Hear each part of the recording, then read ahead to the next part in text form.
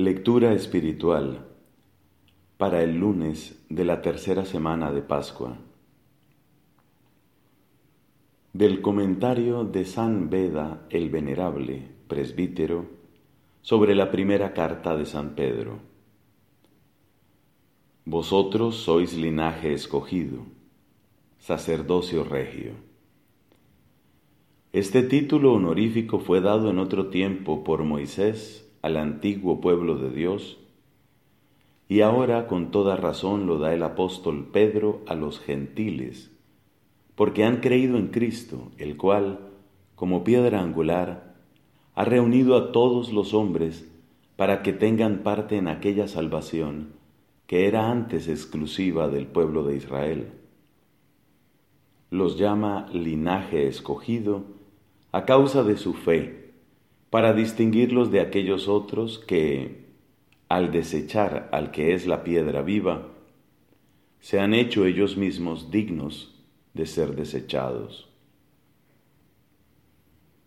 Los llama también sacerdocio regio, porque están unidos al cuerpo de aquel que es el Rey Supremo y sacerdote verdadero, que en su calidad de Rey da el reino a los suyos, y en su calidad de pontífice limpia los pecados de ellos con la oblación de su propia sangre. Les da el nombre de sacerdocio regio, para que no olviden la esperanza del reino perpetuo y la obligación que tienen de ofrecer continuamente a Dios el sacrificio de una conducta inmaculada. Son llamados también nación santa y pueblo adquirido, de conformidad con lo que dice el apóstol Pablo, explicando la afirmación del profeta: el justo vivirá por la fe, pero si se vuelve atrás, no pondré más en él mi complacencia. Nosotros no somos de los que se vuelven atrás para su perdición, sino hombres de fe, que vamos hacia la salvación de nuestras almas. Y dice también en los Hechos de los Apóstoles: el Espíritu Santo os ha constituido como pastores de la Iglesia de Dios, que Él adquirió con la sangre de su Hijo. Así pues, por la sangre de nuestro Redentor hemos sido hechos pueblo adquirido, como lo era en otro tiempo el pueblo de Israel,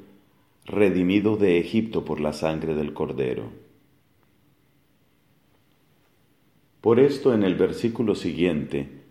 reflexionando también sobre el sentido figurativo de la historia de Israel,